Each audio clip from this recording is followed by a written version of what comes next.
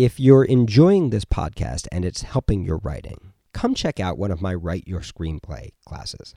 You can attend in New York City, online, or even as part of one of our weekend intensives. The class will get really deep into structure, how to build your structure organically, how to find your character, your voice, your images, your dialogue, and how to weave all those things together in a way that transcends the formulas and takes your writing to the next level.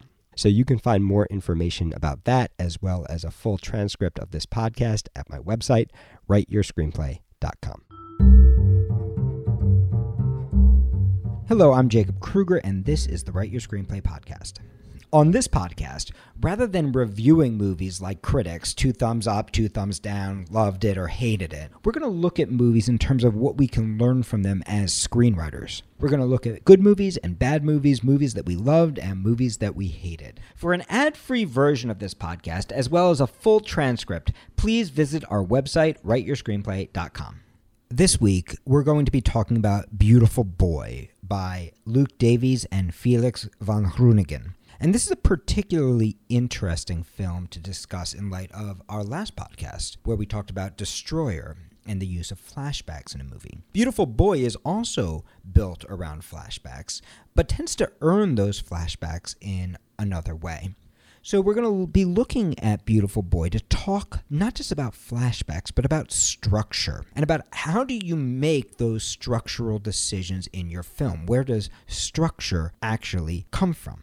If you have seen the film or read reviews of the film, you know that the response has ranged really wildly, from those who think it's one of the most beautiful films ever made to others who feel like it only scratches the surface of the addiction issue, who have even compared it to a beautifully produced PSA. But whether you were deeply moved by the film or felt like it only scratched the surface for you, there is no doubt that the way Beautiful Boy is constructed grows out of its theme. Beautiful Boy comes at the issue of addiction in a much different way than a movie like Half Nelson or Requiem for a Dream. It's actually adapting 2 different books. One nonfiction memoir written by David Sheff called Beautiful Boy, and one written by his son, Nick Sheff, entitled Tweak. What the film is basically doing is taking these 2 nonfiction works and squeezing them together. But it is still primarily looking at the issue of addiction through the eyes of the father, David, played by Steve Carell. And in looking at the father, it basically makes the assumption that we see towards the end of the film when David and his wife Karen find themselves at a 12-step meeting for parents of addicts. And the sign proclaims, "I didn't cause it, I can't control it, I can't fix it." The movie comes at the character of David Sheff from that point of view. This is not a movie about how do the pitfalls of parenting lead to addiction. This is not a movie about how that empty space in Nick that he describes got created in the first place.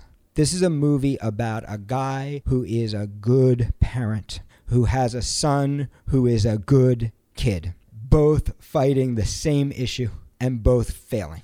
Now, whether you agree with the psychology and the sociology of that or not, that is the thematic place that this piece starts from. We're not looking at bad fathers and bad sons. We're not looking at ugly people addicted to ugly things. We're looking at a loving family torn apart by addiction. Now, this doesn't prevent the movie from getting deep or complicated in some places.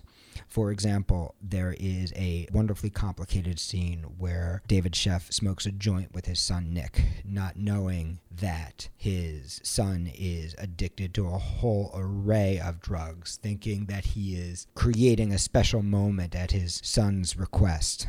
There is a very complicated moment when David buys cocaine himself and has a one-night cocaine binge where he is trying to feel what his son is feeling, or maybe just trying to escape.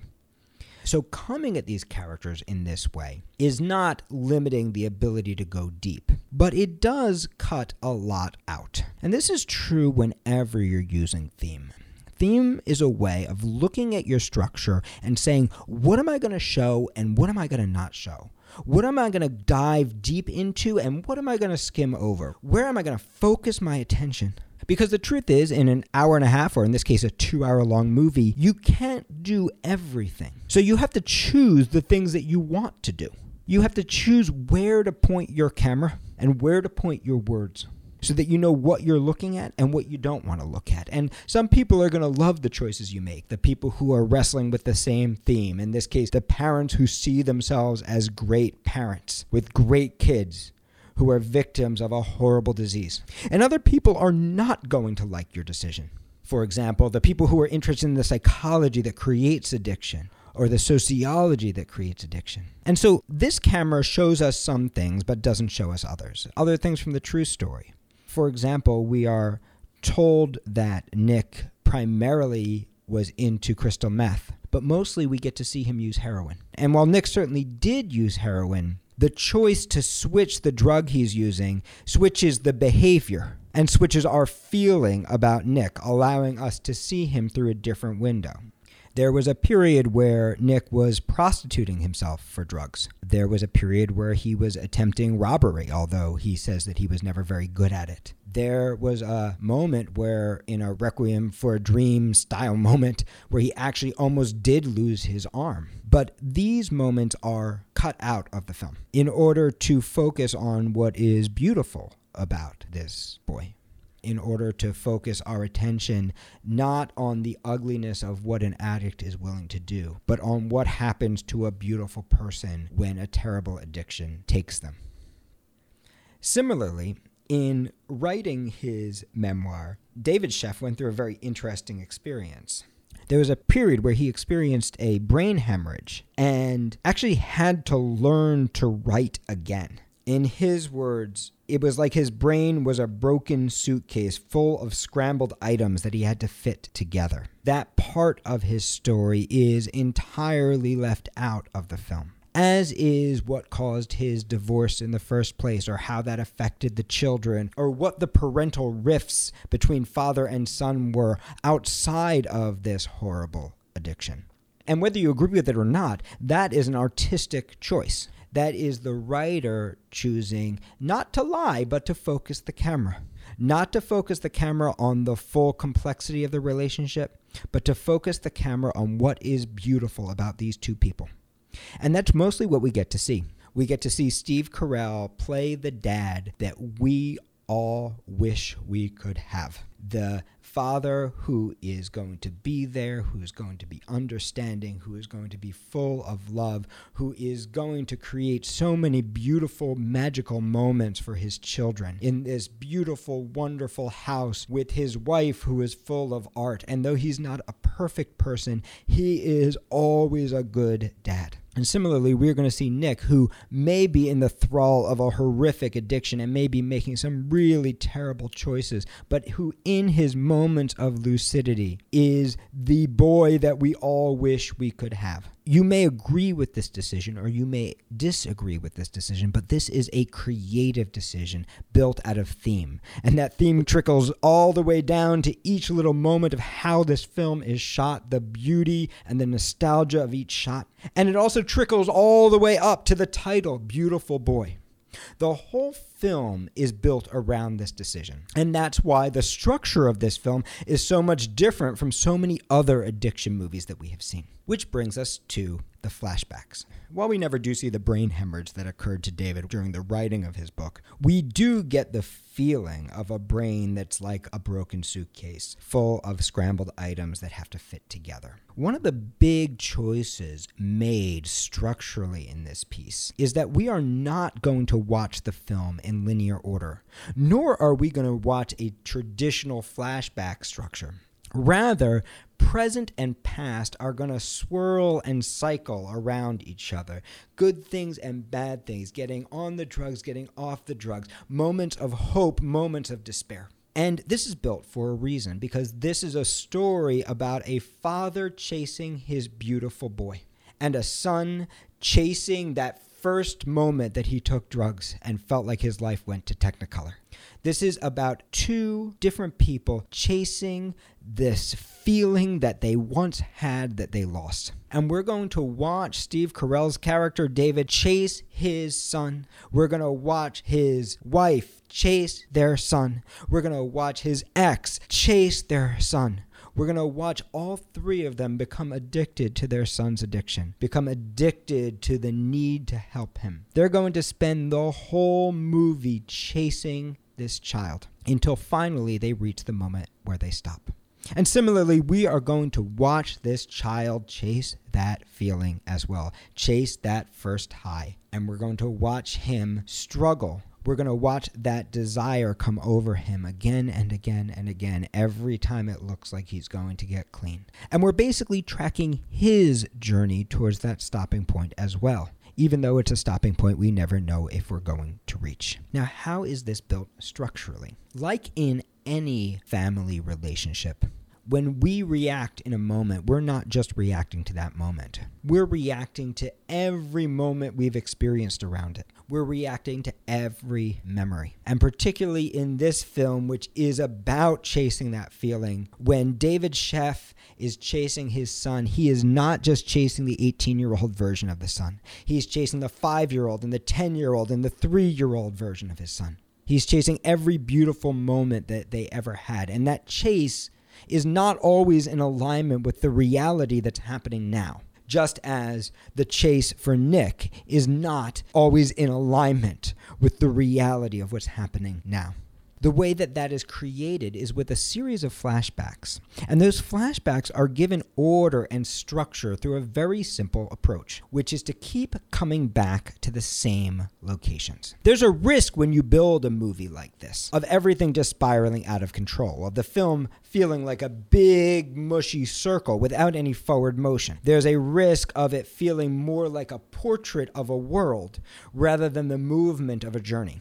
And there's a part of the theme that requires that feeling. But the piece also has to work as a film. And this is what you want to think about as you're building your structure for your own movies.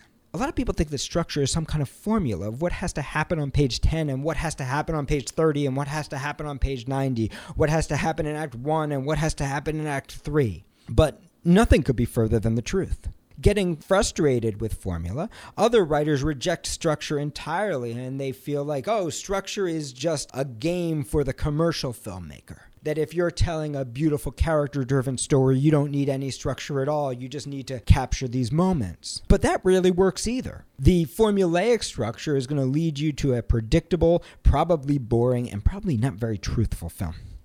The no structure is going to lead you to a beautiful hodgepodge of images that don't actually hold together. So if you want to learn to build structure, you have to understand what structure actually is and how you actually find it and how you actually learn about it. Structure grows out of your theme. Structure is the container for your movie that only your movie could be contained in. Structure actually occurs on two different levels. On the first level, we have primary structure, and primary structure is the story of how your character experiences the movie, the choices that your character makes that lead up to their big change. Secondary structure, on the other hand, is the story of how the audience experiences the movie, the way that the audience experiences and understands the movement of your character's journey and tells themselves the story of how your character changed. But both your character structure and your audience's structure, both your primary structure and your secondary structure, they are both built around the same principle,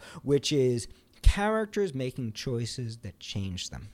What this means is that though your film is likely, if it's successful, to have some version of a 7-act structure for reasons that I discuss in my Write Your Screenplay class and a lot of other podcasts, what actually happens in each of those 7 acts varies tremendously from film to film. And the way those acts are put together varies tremendously from film to film because it grows out of the theme. It grows out of the writer's intention. In this movie, the theme is beautiful boy, and every single thing is feeding that theme. It's about a beautiful boy and it's about a beautiful father. And structurally, it's building up to the moment where dad stops chasing and mom stops chasing. And stepmom stops chasing. And that moment is beautifully dramatized in an actual chase scene. There's a gorgeous moment when Nick's stepmom, Karen, takes off in her van, chasing Nick and his girlfriend who have just broken into the house trying to get money. They have this beautifully shot, very simple chase sequence until finally she chooses to stop the car and let him go. And it's such a beautiful way of dramatizing and punctuating the change for that character. And what it allows us to do is get that feeling that everything that was cycling, everything that was circling has suddenly stopped. We feel and we process that change. And because the movie's built thematically, out of that we get to see Steve Carell stop. We get to see the first scene when Nick calls his dad and asks to come home, and his dad chooses not to take him in. We then get to see the moment where Nick's mother, David's ex-wife, Vicky, comes to a stop when she tries to push David to keep trying to save their son's life, and when she hits the roadblock that he's not willing to do it anymore. And because the movie is cyclical, we then move from that stop to a new moment that I'm not going to ruin for you, which is filled with all the ambiguity of addiction, all the questions of addiction, all the complicated trust issues around addiction. What we're basically watching is a movie that both doesn't have structure, that is both the cyclical feeling of addiction, the cyclical feeling of parenthood, the feeling of everything happening at the same time. And we're also watching a movie that has a very clear structure, that has 7 acts of the parents chasing the child in different ways into the moment that each of them stop. And this is the beautiful thing about structure. Structure is the hardest thing to do, but when you finally get it right, it always boils down to something simple. In fact, you need that simple structure in order to free your subconscious creative mind to fill it in, to actually explore. You need something so simple that you can keep it in your head or write it on a flashcard so that it can be the guiding spirit of what you're building, rather than being the complicated thing you keep having to come back to. The journey to find that is a complicated one, and it often feels like a yellow brick road, but it grows out of very simple concepts, the same concepts that we talk about here and in our classes, those simple concepts around how we build change. Beautiful Boy has a flashback structure, but those flashbacks don't exist to tell a story to the audience. They exist, just like the flashbacks in Destroyer, to illuminate the theme of the piece, to drop you into the feeling of a good dad with a good son, to amplify the beauty in Nick even as we're seeing the ugliness, the beauty in David even as we're seeing the anger, the beauty in all of these characters even as they struggle. And that theme exists based around the beliefs of the writer, highlighting the things that matter. The idea for this writer that this is about a terrible disease from which parents and children need help. So on the character level, the circular structure exists in order to create a feeling that relates to the theme. And though that structure is different than the structure that we see in most movies, ultimately it takes us through the same movements. The tools that the writer uses to do that are first punctuating those turning points, taking the internal feeling turning points and extrapolating them into dramatic moments where we can feel the big choices as they get made on the outside, rather than having to understand them on the inside, where we can actually see them happening in front of our eyes. But they also use a very simple idea, which is location. By simply coming back to the same places, we end up creating a structure that we can understand. In fact, the story of Nick's fall can be told basically in 3 scenes at the same diner. There's a scene early in the film where David goes to meet Nick at a diner that mattered to him. And we see in flashback as he's talking to Nick, who shows up high, of course, and says some of the cruelest things that he'll say to David. We see that as he's there, he's not just interacting with Nick, he's also experiencing a previous scene at that diner at the same time. A moment when father and son shared a beautiful, innocent connection at that diner. And the third time we come to that diner is towards the end of the film, and Nick is there alone. And he is in the depths of his addiction. And at the same time, he's doing the beautiful thing that we've always wanted him to do, which is he's finally writing something. And it's at the bathroom of that diner that we will actually see Nick in his darkest moment, his moment where he is most alone. And so through these 3 little scenes at this one place, we're able to take what would feel like a mush of past and present and future and instead get a structure by coming back to the same place in different ways. We tell ourselves the story of what happened when Dad stopped chasing his son. We tell ourselves the story of a movement from total connection to total aloneness. And then in the final act of the film, we find ourselves on the other side. And this is what's really beautiful about the film, because the film is building both primary and secondary structure at the same time. It is creating a feeling for the audience of a dad who has experienced past, present, and fear of the future all at the same time. Of a son who's experiencing past, present, and fear of the future all at the same time. Of a family experiencing past, present, and fear of the future all at the same time. And at the same time, by using locations that matter, by using images that matter, by coming back to reflections of the things that we've seen before, and by extrapolating the inner feelings into conscious external choices, the film is creating a feeling of structure for the audience, a feeling of secondary structure that allows us to interpret this fugue of emotions in a way that has meaning and movement, and that brings us to the thematic conclusion that the writer wants us to experience. I hope that you enjoyed this podcast. For a complete transcript, please visit our website, writeyourscreenplay.com/podcast.